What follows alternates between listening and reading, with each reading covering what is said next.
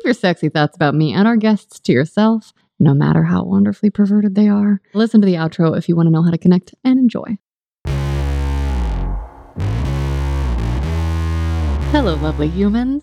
I'm Wiley, and you are listening to Sex Stories, a podcast where strangers and sometimes even my very best friends join me to share their most personal details in an effort to replace shame and silence with celebration and sharing. Our guest today is one of my very best friends. He is a 35-year-old gay Cuban-American male. He works in advertising research and is also a fantastic writer.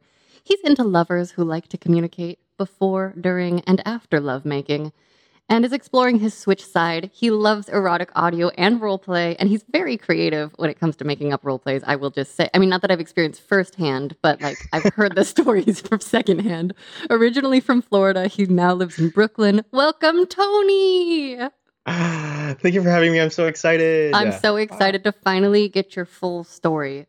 So today, right now, will you please rate yourself on a sexual shame-o-meter, with 10 being the shamiest and 1 being the least full of shame? I think like a 2 or 3. Okay. Can you give a couple words why? Yeah. Just speaking openly about my sex life on this podcast and on our weekly Sunday live streams and just with friends, I'm just very open. I don't have a lot of shame about the things that I do. I do keep a few things private. And so that's why there's a little bit of like room, between the 1 and the 3 there. Okay. And can you just give our listeners a little snapshot of what your sex life looks like right now? Okay, so I'm very exploratory with myself lately, over the past year especially. I am currently dating and having sex with the people I date. I am not attending, but would be in other circumstances, most likely attending group play parties, because that's something that I was just beginning to sort of dip my toe in before the pandemic. That's maybe too much information because that's, stuff I'm not doing, but it's my wish, Yeah. You were about to come out to Los Angeles to visit me and to do like what was it? Like a gay naked man sex thing. What was it again? Yeah, it was right like when the pandemic started. It was like gay naked yoga with a release at the end. Yeah. Love. Okay, so now please take us back to the very beginnings, your earliest memories. When do you first remember hearing about sex? So I don't think I ever told you this story, but the first time I heard about sex, I had some cousins who lived across the street, and this family of cousins, they were 8 kids, and so some of them, I believe 2 of them were older than I was, and I had an older cousin from another side of the family who was around a lot too, and my sister is a year and a half older than I am, and it was those older cousins who first mentioned sex, but in a sort of like hee way. They came home from probably sex ed. And we're like, we just found out what sex is. And I don't think they explained it very well. Besides, they probably explained it as well as it was explained in school, which wasn't well. It was like this thing happens and people do it, and that's how babies are made. And the first thing I did was ask my grandmother, who was around. This is at my grandmother's house. We were always there, and that's where the cousins lived across the street. And I asked my grandmother, and she just plainly said, yeah. So she sat me down and she said, this is it's a thing that people do for, I certainly, she said, for procreation, but I knew that there was a sense of for pleasure, it didn't just happen for procreation, because she said, and yes, your parents have sex, and yes, a lot of people have sex together, and you shouldn't have sex. That was definitely part of her message too. Okay. I remember just being a little troublemaker and going to my mom when she got home and when she came over to my grandma's to pick us up, and I said, do you know what sex is? I just found out what sex is. And she's like, where'd you learn about sex? And I'm like, and I told her, and that, the older siblings and cousins had told me. And then I asked her, do you have sex? And she said she didn't. And I said, as if it was like a shameful, dirty thing, right? And so I don't do that.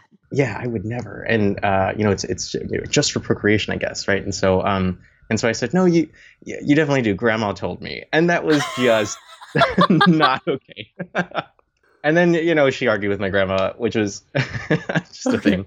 So that's my earliest memory. So I suppose I never read into it much, but I think really early on I got a sense that some people were uncomfortable about it, Mhm. and to some degree, I think I felt that I should be uncomfortable about it too. And I suppose even in that first day, I weaponized it. I Oh, weaponized that discomfort anyway. So yeah. it was a lesson I learned that day, definitely.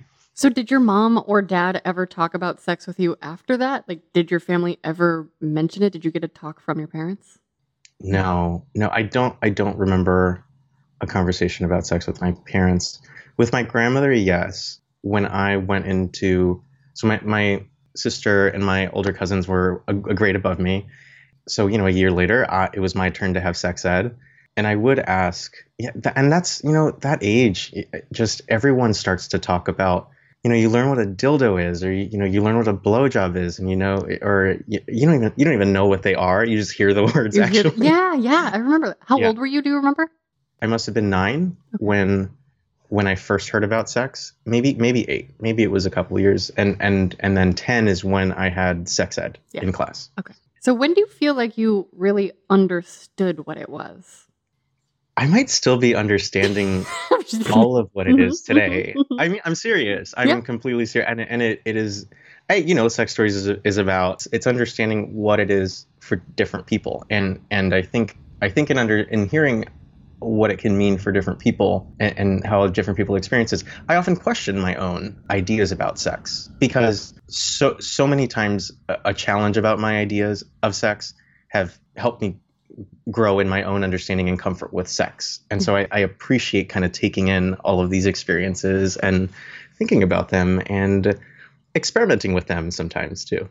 Okay, so let me reframe that question. When do you feel like it's sort of Okay. dropped in like, oh, sex isn't just this biological thing for procreation. Oh, it's not just a thing to use to shame people. It's a thing people like want to do. Like when did that piece kind of start to become clear for you? And do you remember how you understood it and what your emotional reaction to these ideas was? Yes, I had a best friend growing up, and I must have been 12 at this point, so sixth grade. I think it was 12 in sixth grade, and he had told me that he had had sex. And but even I can't think of a singular moment. I can think of a Yeah. few moments. Yeah. One was when my best friend told me that he had had sex with the new girl at school. Another one was when a couple of friends of mine, rumor around school was that a blowjob had happened underneath a table, like during a recess thing. And I found a porn stash from a relative's porn stash one time, like old like VHSs. Okay. Okay. And then Wait, what kind of porn? all kinds of porn. Did you so how much of it did you watch? Sounds like you must have watched a lot of it. Okay, yes, yes. So, oh wait, and can I tell you one more moment Yeah, yeah, before? yeah. Please, please. And it happened sometime after that. But watching porn with friends in my neighborhood, and them jerking off while watching porn. When we were kids, Yeah. yeah. So those moments all kind of helped me understand, like, oh, this is the thing that people desire.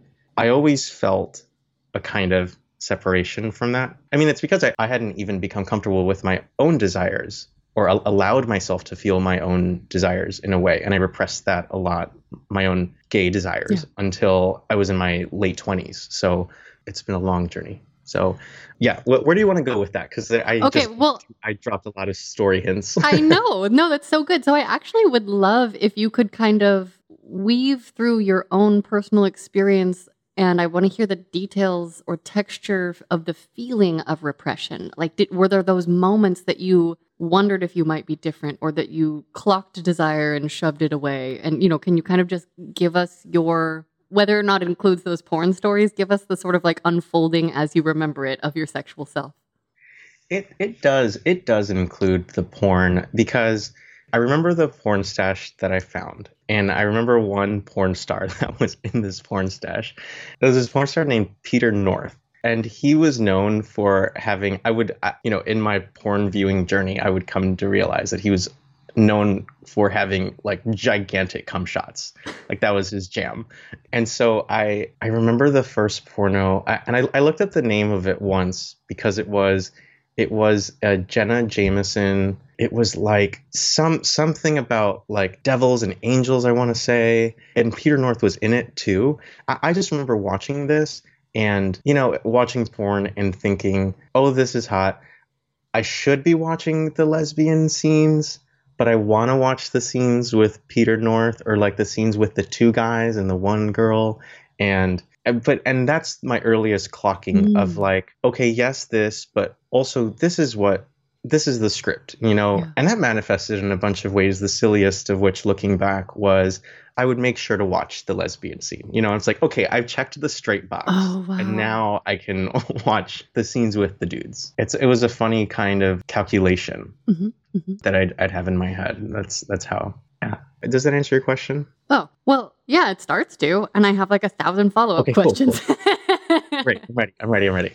I would like to hear how that also was reflected in your early experiences, if any, or lack of experiences with other partners. And I also want to circle back to, you mentioned a bunch of boys in a room together jerking off to porn. Did you partake? Yeah, I think that's actually an important part of the story, how I rejected actually engaging in stuff that felt gay adjacent, like homoerotic, and jerking off together felt that way. And all of those guys are now totally straight, totally married, as far as I know, right? Yeah, And it is funny. One of my neighbors one time asked the cousin of another one of our neighbors to dick slap him because he just wanted to know how it felt. And I was like mortified by this story. I wasn't there, but I was. Wait, what exactly is a dick slap in this context? In this context, it was just, please whip out your soft penis and just your flaccid penis and just hit my cheek with it. And Okay, so and it's in the so face. I remember hearing this story and just thinking like, that it just made me so uncomfortable.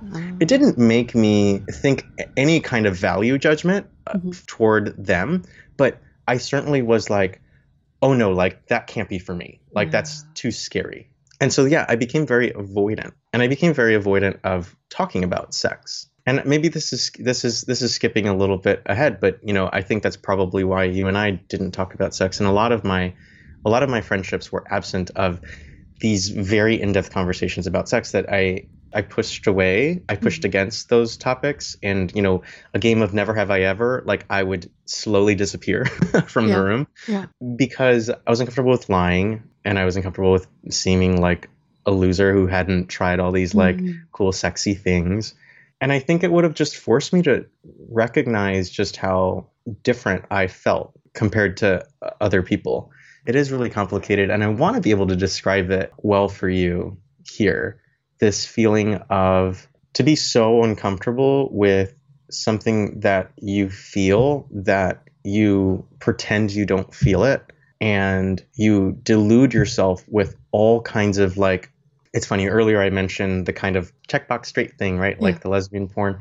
And I think that was just constantly going on in my head, a kind of calculation of like, well, maybe I like this guy who has these like gigantic cum shots, right? But I also kind of think like, I have a crush on that girl, don't I? Like, yeah, I do. And it was like finding those little bits of like counter things to feel comfortable about feeling this other thing without like really addressing that other like bigger, more genuine and authentic thing. Well, okay. Well, I have one question that I do want to jump ahead a little bit. First, have you been dick slapped ever now? Like, you saw that it was not for you back then. Since, has it ever occurred? Wow. And would you be into it? I like the idea.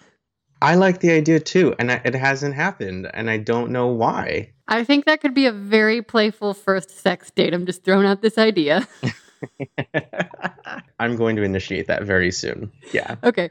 Yeah. So to return to what you were talking about, I remember a moment or two or maybe more where I said something to the effect of like, Tony, are you sure you're not gay? What if? Like, just what if you are? It's okay. And I remember like feeling playful, and these were my young college years, and I was, barely having sex myself, and I never could have imagined exactly like how that might feel to receive. What do you remember about things like that? Because I definitely remember you like going on dates with girls, rarely, but like it happened. Yeah. One thing was I had a sort of running story about myself in my head and about the world around me that has proven to be mostly false. And that was that the way that I feel is quote unquote normal. And that is a kind of attraction to things that some people would call gay, but that I wouldn't call gay because I'm definitely straight for all these other reasons. And that story that I had in my head about myself is the one that I applied to other people too. Like the attraction that I felt to women, I thought is how everyone felt attracted to women. Yeah. And the sort of curiosity that I had about how I felt about men, I thought that everyone also felt that way. Yeah. Like that straight guys felt that way.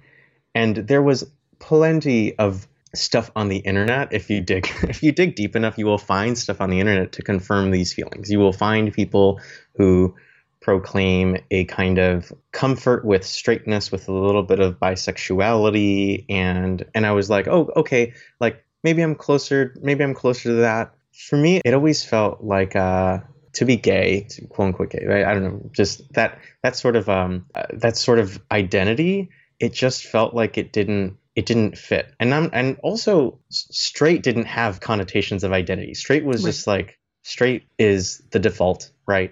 And this idea of being so different, I think it just made me really uncomfortable. And identifying with that difference made me feel uncomfortable. And I always had gay friends. I had gay friends in high school who weren't out, but also had like told a few people, you know, and I had out gay friends too. And I just somehow I was not comfortable with that for me. We didn't specifically touch on this. How did your family talk about the idea of gayness, if at all?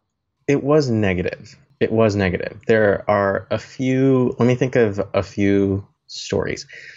There is this astrologer named Walter Mercado. Maybe I may have told you, I did say, okay, so Walter Mercado, you know, for the uninitiated, he died a year or two ago.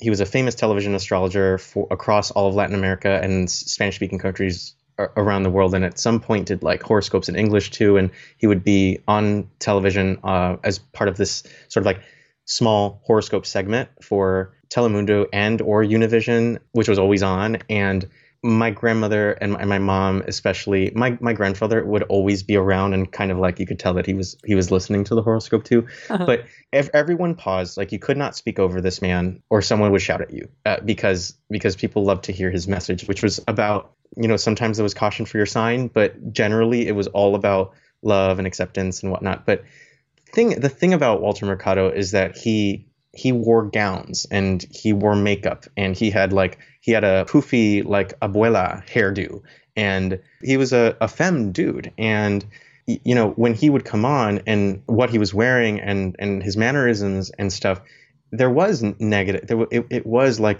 particularly from the men in my family, there was, you know, bad words, right? Like bad Spanish words for being slurs for gay.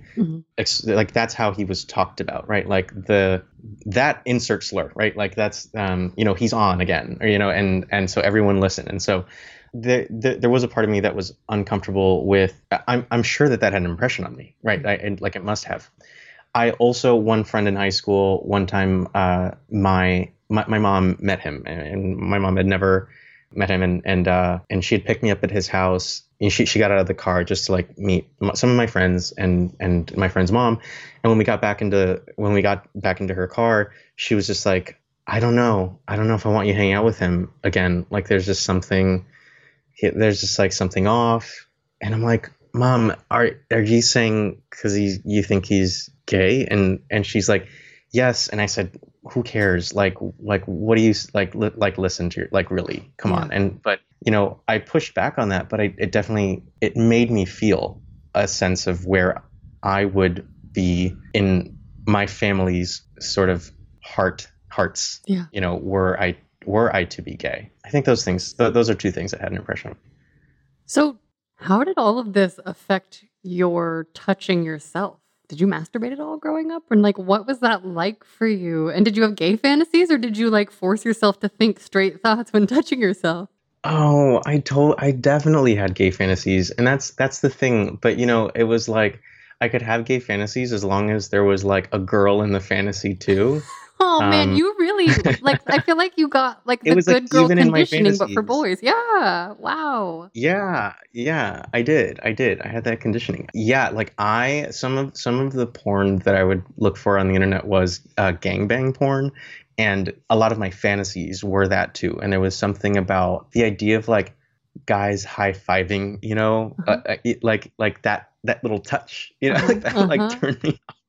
And then, but what's interesting is that in the real world, I just like immediate block. And should we skip forward to the first time that I felt like butterflies in my stomach about a Yeah. guy, or should we? Okay, so that was in college. There was this guy in my PR class who it was the first day of my first PR class, and he sat next to me, and he was sitting to my left, and was just so his forearm was just very big and muscular and hairy, and I just remember feeling like flushed and like please don't talk to me, like to this, like thinking to myself like I hope he does not talk to me, like I just what's happening. And I just thought, and just the track in my head being like, no, this is, I think everyone feels this way. This doesn't mean you're gay. Like this is me. Da, da, da, da, da, right? And then like relaxing.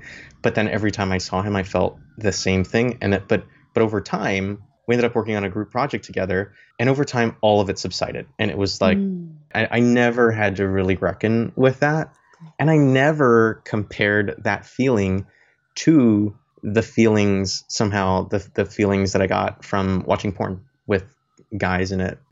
Another way that I touched myself growing up, I want to mention this story because I think it's not that unusual. A lot of people talk. So I would make if my family was out of the house, for if I knew that they would be out for a long time, I would make, I guess, like basically like the equivalent of a fleshlight, but out of a pillow, and I would roll a pillow up into a cylindrical shape and then put saran wrap in the middle. That's and, great. and then and use lotion. Wait, was it like a regular pillow? Was it like a gigantic fleshlight or like and how did you do the saran wrap? Did you put it on the pillow before rolling or did you stuff it in afterwards? Like logistically, how'd it work? Or did you put it around your penis and then Logistically, so it would be like an old pillow that's okay, kind of flat. flattened, Yeah. right? Yeah. And Yeah. then I would roll it up, and I remember like I would try to roll it up as tightly as possible, like a Yeah. like getting it right, like you're like rolling up a sleeping bag, like you want to like make Totally. it as Get so all the air out. so all the air out, and then and then I would tie it with whatever piece of fabric or rope, I can't remember that, but and then yeah, I would stuff the saran wrap in it. I think I would put lotion first, Okay. and then somehow like how would I get the saran wrap in?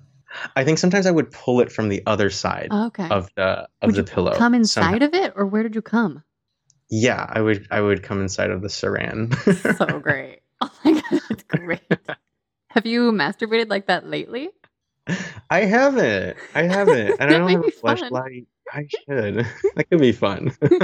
Since we're on the topic of masturbation, will you please tell us the most sensitive parts of your body? For example, are there erogenous zones that you perhaps have that are not on your penis, but also please tell us the details of your penis? Okay, leading question. Someone knows the answer. Yeah, so my nipples are very sensitive, and I cannot remember when I discovered my sensitive nipples, but I don't think it was an exact moment, but they have definitely become a bigger part of my self play and like play with others over the last 3 years. I like to have them rubbed and pinched or licked or lightly nibbled, Mhm. but in a very it's very important that whatever's being done changes.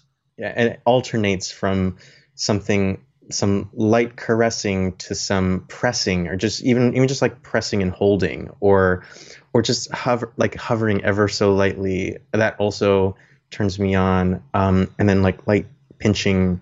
For anyone who's not watching the video, I'm really just making a pinching motion like a crab might. So Gentle crab and pinch. and gentle crab pinch. And yeah, those are some fun things. Okay. I have tried a clamping apparatus, Hmm. I've tried a cold clamp, like a clamp that I put in the freezer Mm-hmm. too, and those were fun, but they're just not, part of my standard. Have you ever had a lover have an ice cube in their mouth or drink a cold beverage and then lick? No, that sounds great though. I'm just coming up with ideas. Okay, and can you please tell us about your penis and your balls? Sure. Oh, here.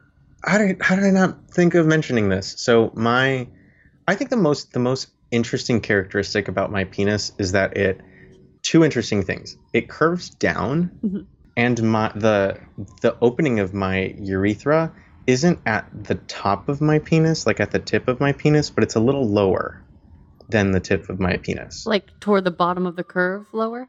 Right. Does Yeah. that mean that you Yeah. have to angle differently to not pee on yourself? No, because somehow like the shape of The angle. the tip of my penis Okay. makes it so like it does Oh. project. Yeah, it is, and it's something I was always really self-conscious of. Okay. I think the first time someone saw my penis, it was all I could think about.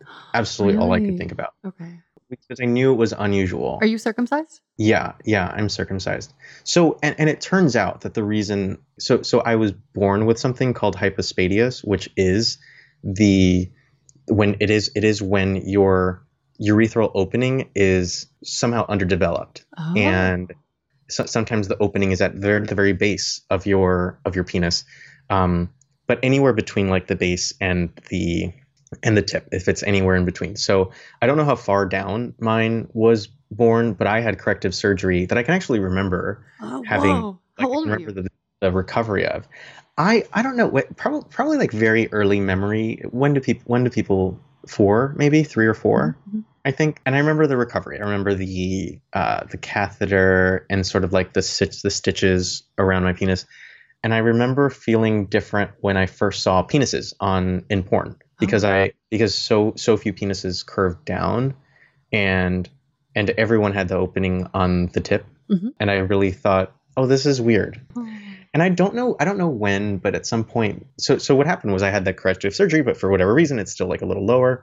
At some point, I think I must have asked my grandmother, because I remember my grandmother telling me about the surgery, and then me telling my parents about what my grandmother told me, and my parents being upset that my grandmother had told me about the surgery, and then that made me think like, oh, I wasn't supposed to know this, and there's something that shouldn't be. It made it less normal for me to know. It was almost like being told, not even almost like this, but it's like slightly similar to being told like you're adopted, but your parents didn't want you to know you were adopted because they felt like it would have some sort of effect on you emotionally or, developmentally. I don't know, but that's what it felt like. And I remember thinking, oh, like, could this fuck me up? Like, should I not know this? And Oh, wow. that was weird. Has it ever come up with partners for you? It hasn't. Okay. It has, in that I'll talk about it, Yeah. but it's not something that I always talk about before hooking up, for example. Okay. I feel like it'd be a great lure, personally. Like, oh yeah, my penis or like, is unlike out my- anything you've ever seen. weird is not the best word. Yes, I like unique, or yeah. Did I unlike say anything you've ever- weird? Oh no. No, I said it. I said Oh, weird. okay. Yeah. I was like, oh no. Okay. And my balls hang low. You would ask me about my balls. They balls hang low. generally hang very low. Did they like scratches, touches, squeezes? Tell us, just in case your future lover listens to this and wants instruction. Well, future lover, I would just say work your way up to some licks and scratches and teases, because I'm very ticklish in the balls. Okay. Very, very ticklish. Yeah. Okay. Yeah. And as far as erogenous zones go, my anus also very ticklish. And so, yeah, like some tongue play or fingers, not really, but Yeah, yeah. you said you don't like fingers. I don't like fingers. Is it because of ticklish? I don't think so. But licking and like breathing on it, right? Like the two things together, it's very ticklish, until there have been times when it's not ticklish. It's just so rare that it's not ticklish. Okay. And I haven't figured out the secret, code or order of operations, but maybe that's the challenge for a future lover. Also, you don't know if it's that code's going to get changed every day, every 5 days, every That's 60. They true. might change it at random to keep it from you, to keep you. I No, mean, maybe you just, you need a lover who wants you're to, right. who enjoys cracking codes. Okay, so can you just give us a little overview of the partnered experiences that you had leading up to your like, oh, wait, I'm gay moment? Sure. I should show you a before and after picture because something happened when I studied abroad when I was 21. I studied abroad in Sydney, Australia, and there's a picture of me taken on my first day there. And I just look so geeky and like different. But it is who I was at the time, right? Mhm. And it's a very like quintessential picture of me. And then it seems like every picture after that, I was like more attractive. I can't believe I'm saying this, but I don't know what it was. Like maybe I think it was maybe after my first haircut there or Okay. something. But maybe it's completely in my head that I looked different. Maybe I looked the same, but Mm. something happened where like I was getting hit on a lot by women, and it was like shocking and scary, because I think it was also, I mean, it was just like study abroad, so I think everyone's just kind of like it's like a big party, hook up with everybody. Yes, so I had a lot of aggressive, not in like not in a bad way. I mean like very very cool, like very coolly aggressive. I was welcoming of it. I wasn't putting myself out there. I wasn't being the pursuer. And those were my experiences leading up to coming out. This one time I was out with two friends. We went on a weekend trip to Melbourne, and we were staying in a hostel room that had 2 bunk beds, so 4 beds. And there was no fourth person in this room. And like I said, it was just the 3 of us. And we went out one night, met this couple. The girl in this couple stayed out with us and then insisted on coming back to our room, and then insisted on being in bed with me, and then insisted on fooling around. And I felt uncomfortable doing it in the room. So we went to the bathroom down the hall and fooled around in a stall instead. And then the only thing going on in my mind was, I can't have her. I just want to get rid of her because it makes me so uncomfortable. Because it made me so uncomfortable, and because those moments like that all made me reckon with, like why am I not turned on the way I want to be? Yeah. But also like maybe this is normal. Maybe I just haven't. I just haven't like found someone who I'm really attracted to. Yeah. And that was sort of the defining story in my head. Like I just haven't found the person who I am emotionally attracted to, and the emotion plus the sexual, like that was like the magical thing that I was searching for, right? So anyway, wait, I should go into more detail. So in that stall, people came in and out and stuff. Wait, like while you were doing stuff? While we were doing stuff, yeah. But I remember like I was just so nervous. I was not turned on. I was totally mostly flaccid. I was going to ask, And like, how I would be so anxious. Yeah. Okay. I was so anxious. And so she but I got her off, and Okay. she had a good time.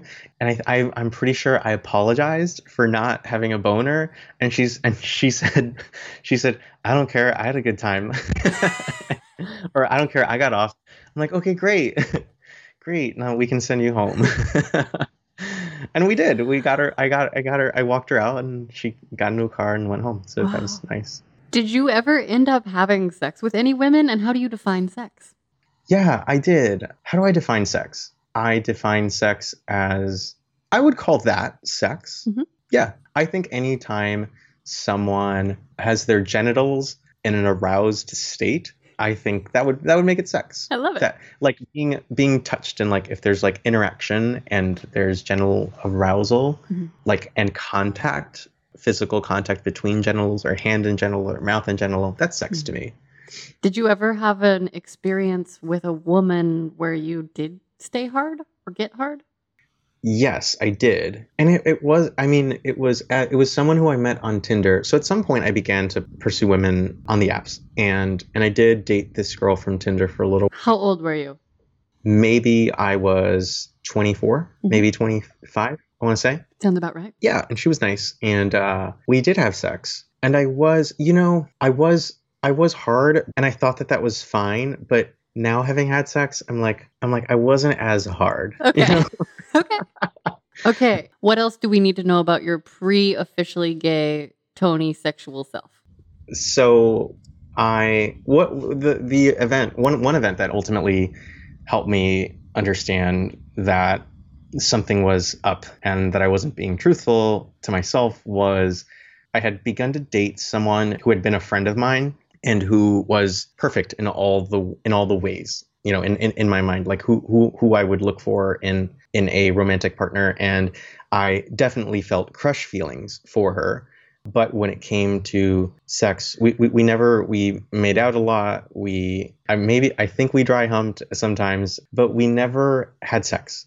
And the reason was because it felt so big. Like it felt like it was very pressurized because we'd been friends for so long, and standing on the precipice of having sex, it felt like, oh, like I might be going too far into something that feels very misleading and very potentially damaging or painful, right? Because for me, sort of, it almost felt like a seal that would break, that I couldn't come back from if I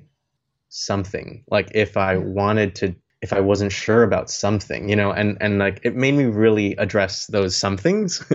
Like, what is it that you're not, what is that fear, Tony? Like, what is that thing that you think you want to do that you're not doing, that you're not letting yourself do, that this feels like it's going too far down a path that is not genuine? And it was in asking myself that question that I realized that I needed to think about all of the things and at that point I had been watching gay porn, and I would, again, like I said, like the calculations, right? Yeah. Like those were also happening in my head, but it had escalated to the point where I was very like much into gay porn. So yeah, I that was the moment, and I ended up I broke up with her, just told her that I'm not feeling it, and it got in the way of our friendship, which we rebuilt. Like about a year later, we began to rebuild that friendship, and we're really great friends now.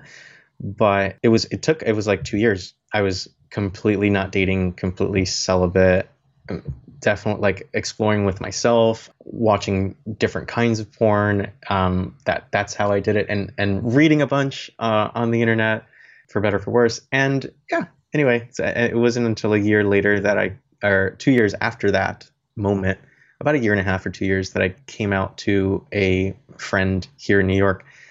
Came out ish. I told her that next time I date, I'm gonna date guys too. That was my coming out. And a few months later, I met someone. And anyway, I might be skipping ahead, but No, you're leading right into it. Give us the details. So was there, it sounds like that was kind of a pivotal moment. Was there anything in particular that led up to that? Or just, it sounds like there were 2 years of celibate research around your sexuality. I don't know if you would think of it that way, but I sometimes wonder. I don't totally know. I did a lot of things outside of my comfort zone in those 2 years. To some degree, I wonder if that kind of overachievy, constant outside of my comfort zone, constant like stimulation. I wonder if some of that was a mechanism for distraction.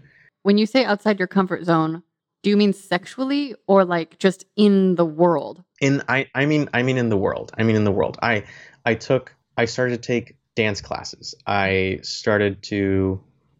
took multiple coding classes. I took my first writing class during that time. And these were all things that would force me to perform in public. I'm not a public performer, or I didn't think of myself then as a public performer. And to put, my writing out there and to have it critiqued in class. And coding was something that it felt like it was a return to a side of me that was not part of my education, which was, all like arts and humanities. And that sort of like technical thing felt good. I traveled alone a lot in those 2 years. Well, so it sounds like you were getting to know your fucking awesome self in all these creative ways, and that Maybe. ended up maybe leading to your openness, your newfound, like what was the moment where you then chose to date a man? Like where you were like, I am going to try. Like where did it go from like, I think next time I date, I'm going to also date men, to the point of like actually doing it? What was that like for you? So I met a guy in dance class who I ended up going on an accidental date with. I didn't know if he was gay, but I asked him. He was cute. And I knew, but the thing is, in my head, I was like, it wasn't like, oh, he seems cool. Like I was like, he's attractive. I Mm. want to spend time with him. Mm. And I made that choice and I asked him out to get a drink after class. And we did. And there he told me that he was gay. And then suddenly I was like, flushed, like, oh, what's going to happen? Like, this is so exciting. And later that night when I got home, we didn't kiss, or he didn't even ask me about my sexuality. Mhm. I remember just going home and thinking, like, oh, that's the feeling, that excitement, Mhm. Mhm. Mhm. that desire to want to see someone, you know, naked, Yeah. both like physically and emotionally, Yeah. even, it was a wild moment to think like, oh, that's what other people feel, and like that's what I've been missing out on and talking myself in circles around. Yeah. So, what happened once you got to gay sex? So I did not get to gay sex until a few months later when I got into my first relationship. And what happens okay, I was just excited. Like at that point, things really clicked into place. It was just so quick. So between meeting that guy in dance class, who I ended up kissing like a week later, who then I ended up having a really long conversation about coming out and about sexuality and my feelings for him in particular. And as a result of that, I came out to my sister, and then I came. This was all in a matter of like 2 months or something. Came out to my sister, came out to all my friends that were a part of my daily life. Came out to my parents that Christmas, which was just 2 months after, and then I met the person from my first relationship like a month later, and then we hooked up for the first time a month after that. So I was just so comfortable, and I was just so like, let's do everything. Oh, like, cool. Okay, that was like what I was going to ask. I want to try all of it. How did you know, or you didn't know? Did you know if you were one side or the other, a top or bottom?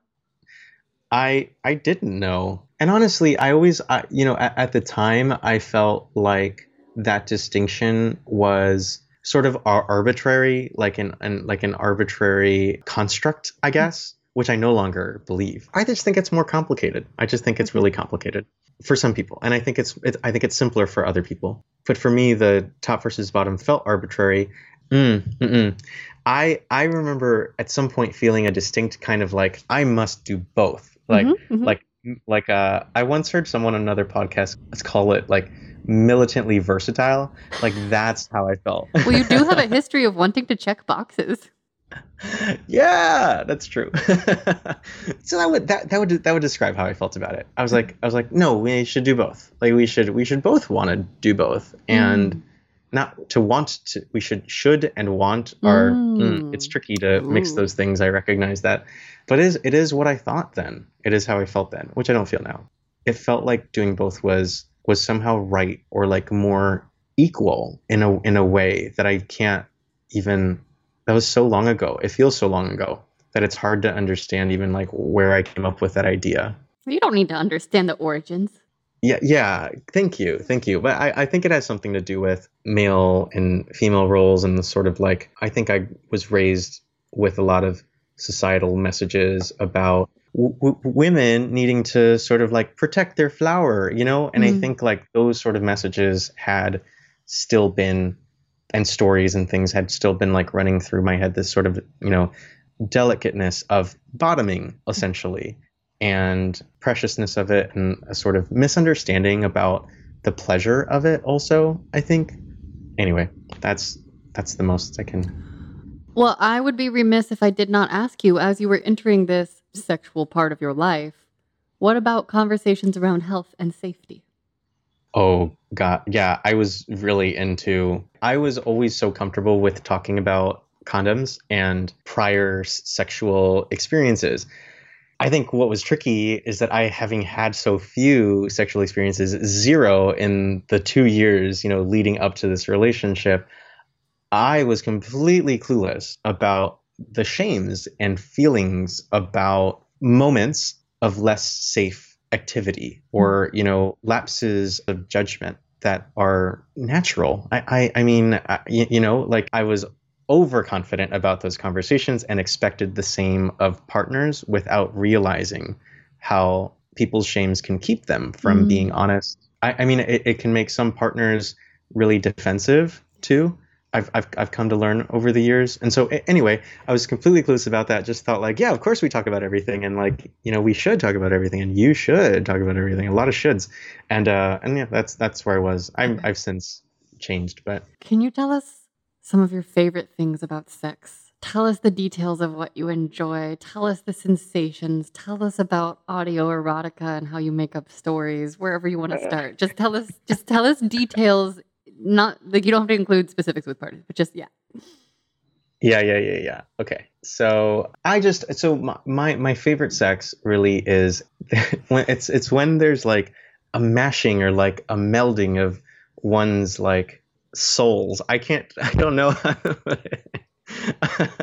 It's when you feel like really connected. Everything just feels fluid, and and there is a lot of fluid, I guess, too.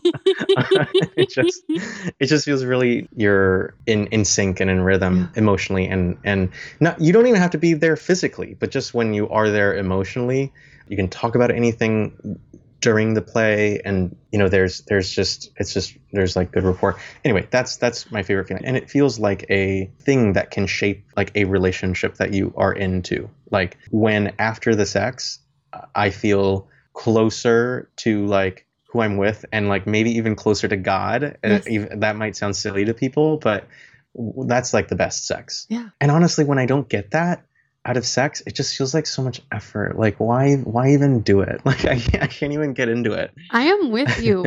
I have now been spoiled by sex that feels like co-creating a delicious mutual experience that for me is transcendent. And so then I feel like connected to humanity and creation and all that is. And so I don't just want to like get fucked casually and have an orgasm. Like I like want someone who is there and present with me. And I think we're kind of on the same page about that desire.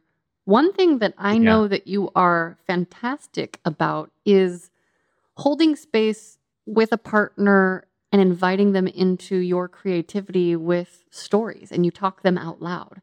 Can you give us a little detail about that and how it works for you, and maybe an example? Here's when I discovered it. So it was with a partner who we were hanging out near my apartment, and there was there's this place that sells antiques, and they have a bunch of knickknacks along with their antiques, and there were these yardsticks, I think they're called. What are these wooden things, a yard long? Are they called yardsticks? Yeah. Okay. So I remember saying to him, maybe we should get one of these and like fool around with it. And then I think I looked at the price and I was like, nah.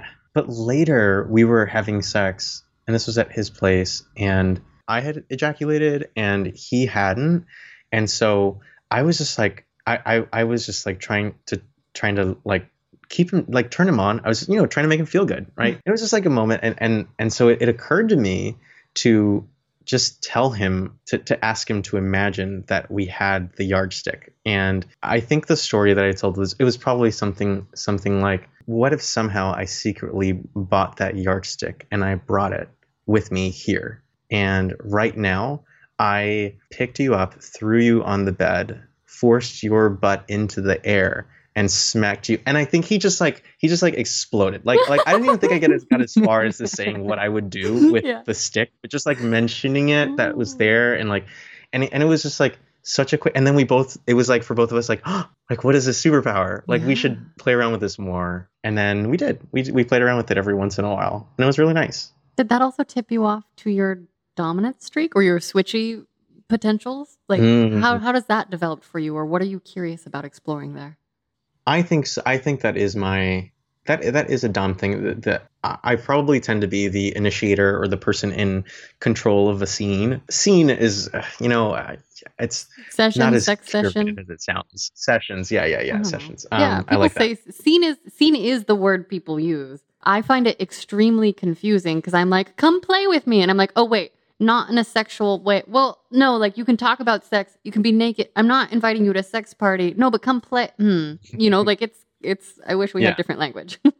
But yeah, I'd always just felt more comfortable in that. And I think it's because I like control in life in a lot of ways. Like I am a subscriber of, like, as it relates to the control that I enjoy in sexual sessions, I think it's carried on from how I am in real life and in all areas of my life. And I subscribe to this sort of like Tim Ferriss and Tony Robbins and other sort of gurus who talk about making the most of every moment and sort of how much is in our control and the self-helpy stuff, right? And so I think that has just carried on into my sex life in a way that is sometimes healthy. Sometimes I think I like that control, but I also recognize that it might be nice for someone like me in particular who seeks control in so many areas of my life, that maybe giving up control in the bedroom would be a good thing. And so I am for that. I haven't met a lot of guys who want to do that with me or who are comfortable doing that with me. Or who can facilitate it for you. Yeah.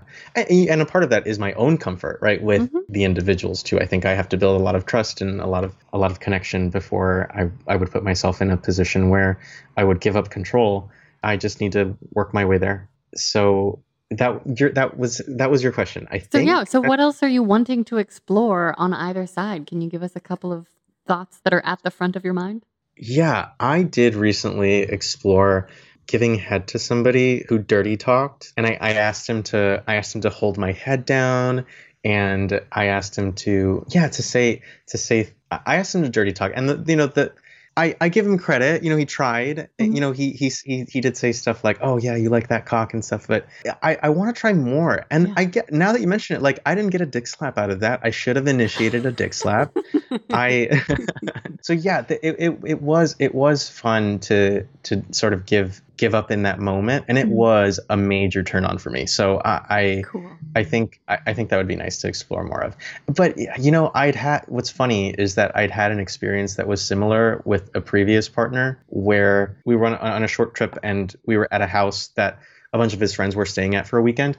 And this house had an outdoor shower, and his friends had all gone out. We were going to meet them later. We began to fool around in the outdoor shower, and then we went inside, and there was one other person in the house in the kitchen at the time, but we were in a bedroom, and we were fooling around, and I was down on my knees and giving him head. I initiated I had initiated this whole thing, and he was enjoying himself, but I barely touched myself, and I came so quickly, just being on my knees and like the whole like semi-publicness of it with this person who I loved like so much. Like this is a partner who I had I still think like the best sex I've had in my life was with this partner. And so there was like so much trust and love in that. And doing this just felt so like naughty, but wholesome at the same time. Yeah. And something about being on my knees on this ground in this sort of foreign place, it was really hot. So I like that a lot.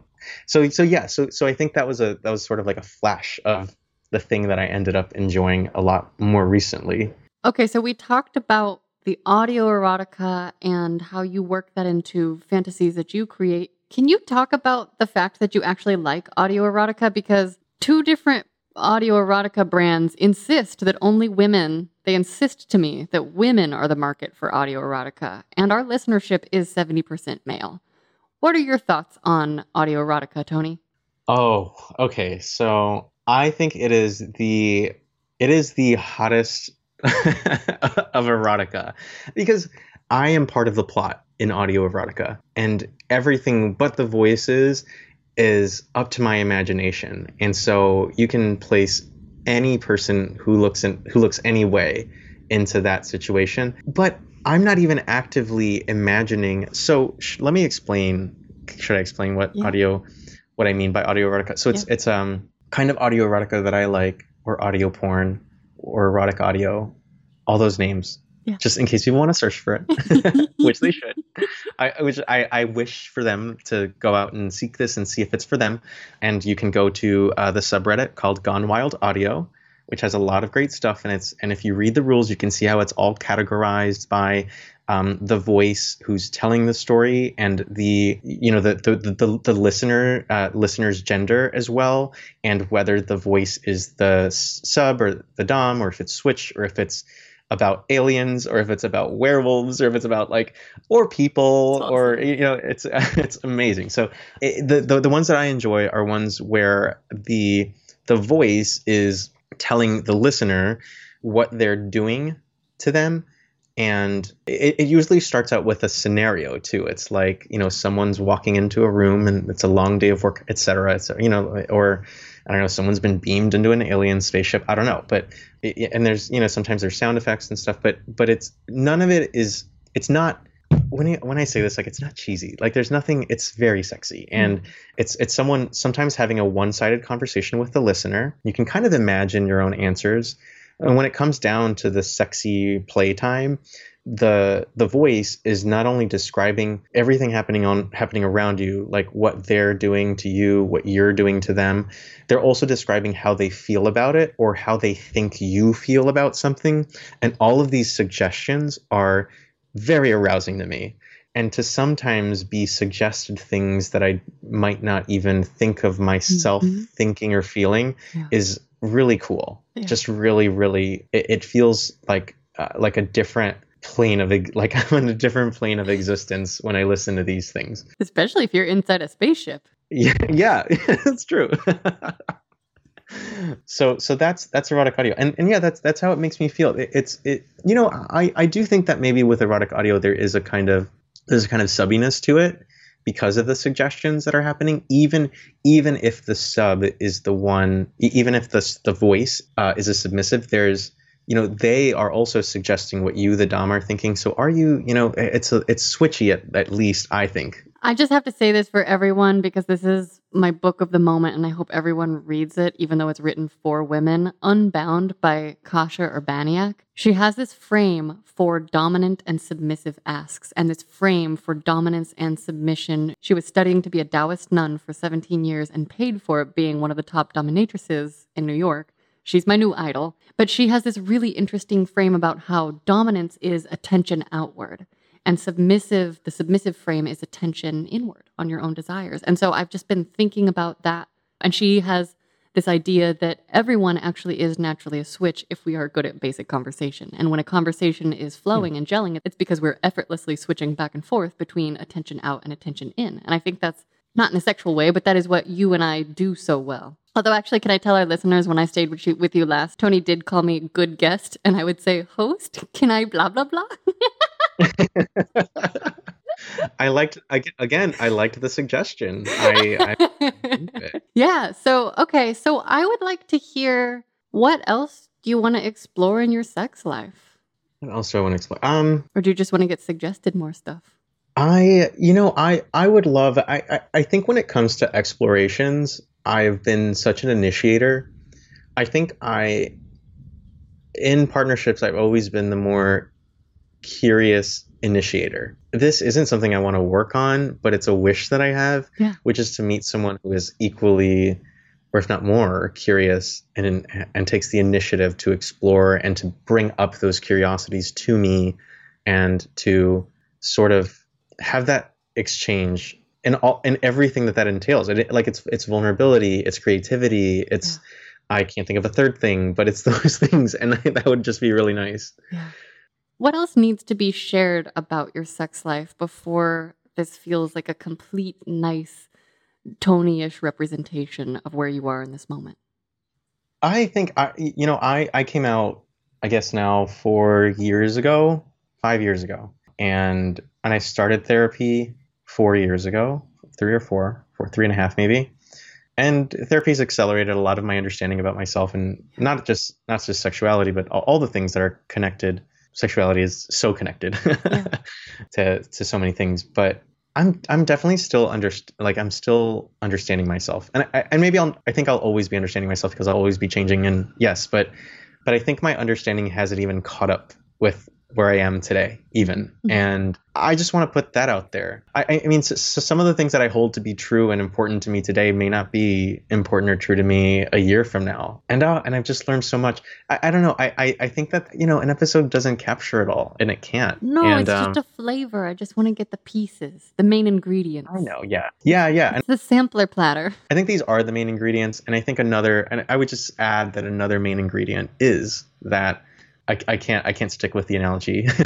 You don't need to. I'm failing to. Just that there are a lot of other ingredients, and the oven's getting upgraded, and sometimes there's new china, and you just gotta work with it all. Dishes have to be washed. I feel like someday there will be just this very a sexy Tony dinner party. I can imagine just setting up a little table with all the things. Okay, what is your favorite thing about your sexual self? Oh, I think my favorite things are sometimes my least favorite things too. Ooh. But I highly value the communication before, during, because erotic Mhm. audio and telling stories, and then after, and sometimes I wonder, do I over communicate, or do I how do I find the balance between the communication that I desire and that which a lover is comfortable with, and how do I find compromise in communication? So what I love about my sexual self is I have limitless ability to communicate about sex, but that can be a drawback, and that can be scary to people. And so it's the thing that I love, and I would love it more if I could find that compromise or balance, and Mm. read the room. And Mhm. you and I have talked about nonverbal I was communication, just gonna and say, hilariously, this is a thing yeah, that you and I yeah. talk about all the time. Yes. So yeah, but I do love that I have that capacity. I don't love that I feel the need to fill it up all the way to the top of Mm. my capacity each and every time. Mhm. Just to plug this book again, because I love it so much, I'm already rereading it. Kasia Urbaniak talks about paying deep attention to the physical animal body of the other person. And, in the 2.5 years that I've been like, what about sex? What about sex? What do you think? What do you think? What do you think? What about you? What about you? The piece that I don't have necessarily, especially in the last year where I have not conducted a single interview in person, is I haven't gotten the piece where I just get to pay attention to people. And so that's, as I think about implicit communication, kind of that being my next step, maybe our next step on our Yes. on our parallel sexual journeys. I just want to kind of presence that because I hear it in a lot of people's interviews where they're like, "Oh no, we don't really need to talk about it," but they're in tune with their partner on this next level way. So, okay. I love your sexual communication. Lastly, if you could go back in time and give younger you a piece of sexual advice, what age or ages would you pick and what would you say?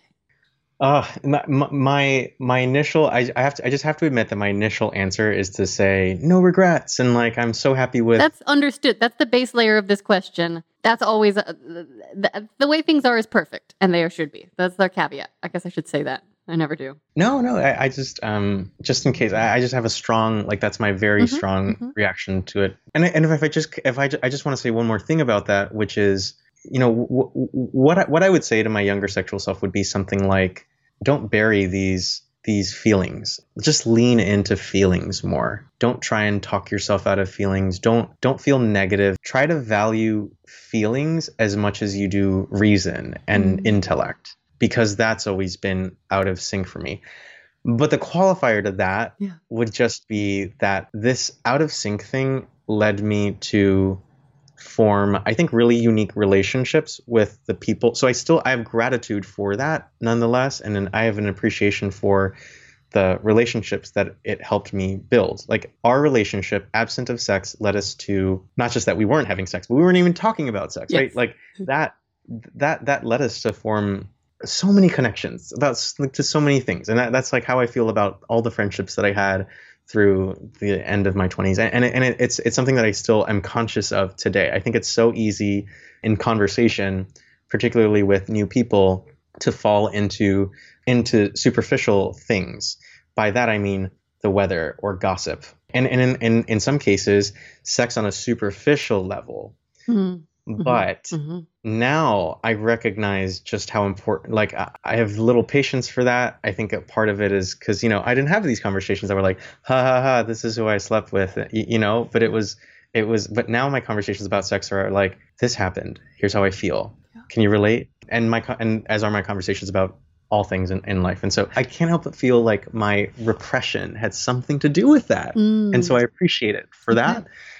I mean, life would have been a lot easier, a lot less. I would have had a lot less suffering if I had not repressed those thoughts I at the don't same think time. you would have had less suffering. I think it just would have been of a different nature if all of my meditation studies and books I've read are correct. That's what they say. Okay. Suffering is part of the human experience. And so, that's why we're here trying to help each other suffer less or just get through it. I guess I just want to remind our listeners to close out that Tony was a character in a sex story that was very formative in my life because I was having fancy hot chocolate with you. Where were we? You and I were sitting at this busy, bustling New York cafe that was known for its delicious hot chocolate with these gourmet marshmallows. City Bakery. City Yes. Bakery. Yes. Okay. And I was like, oh, I'm having Oh, dinner with yes. my friends I'm staying with tonight. Like, and I don't know what information I had shared with you that led you to be like, they're going to try to have a threesome with you. And I was like, I really don't think that is on the table. Like, that is not happening. And sure enough, you called it. And you were the first person that I called when everything happened. And I was like, oh no, I ruined my life. Tony. Such an honor. Maybe people don't know this about you. You're a big part of the reason that I didn't crinkle in on myself and quit this podcast early on when I felt very vulnerable, because you've encouraged me and supported me so much along the way. So I am wigglebraiding you and just always in gratitude for you. And so just thank you for always being my best sex stories friend. And thank you for being my guest. Thank you for being my best sex stories friend. You get all of my sex stories. I like that you hear all of my sex stories first. It's so good. And I appreciate you being a very grounding force and a huge influence on the way that I think about sex and the way that I understand my own sexuality. And I think every listener feels the same way. And so I know that I'm speaking for them because I hang out with the listeners too. And yeah, you're doing wonderful. You're doing wonderfully. Thank you. I thank you for everything that you do. I have one last question for you. Okay. Will you sign my petition to get 696,969 people in this next year from April 30th to April 30th to say yes? The world needs to be a sexier place, and we're going to work together to accomplish that by creating accessible, comprehensive sex ed for all. Will you sign my petition for this mission? Absolutely. Not only will I sign your petition, I'm going to send the petition to everybody I know, and I want to help find the people who will, develop this sex ed. Like, we're going to do how it. do we elect project? How do we elect the people to make it happen too? Like, how do we? Okay. All That's right. the project. Getting ahead of myself. That's the project. All okay. Right, great. Okay. Great. Thank you so much for being on this show. Thank you for having me. Happy birthday.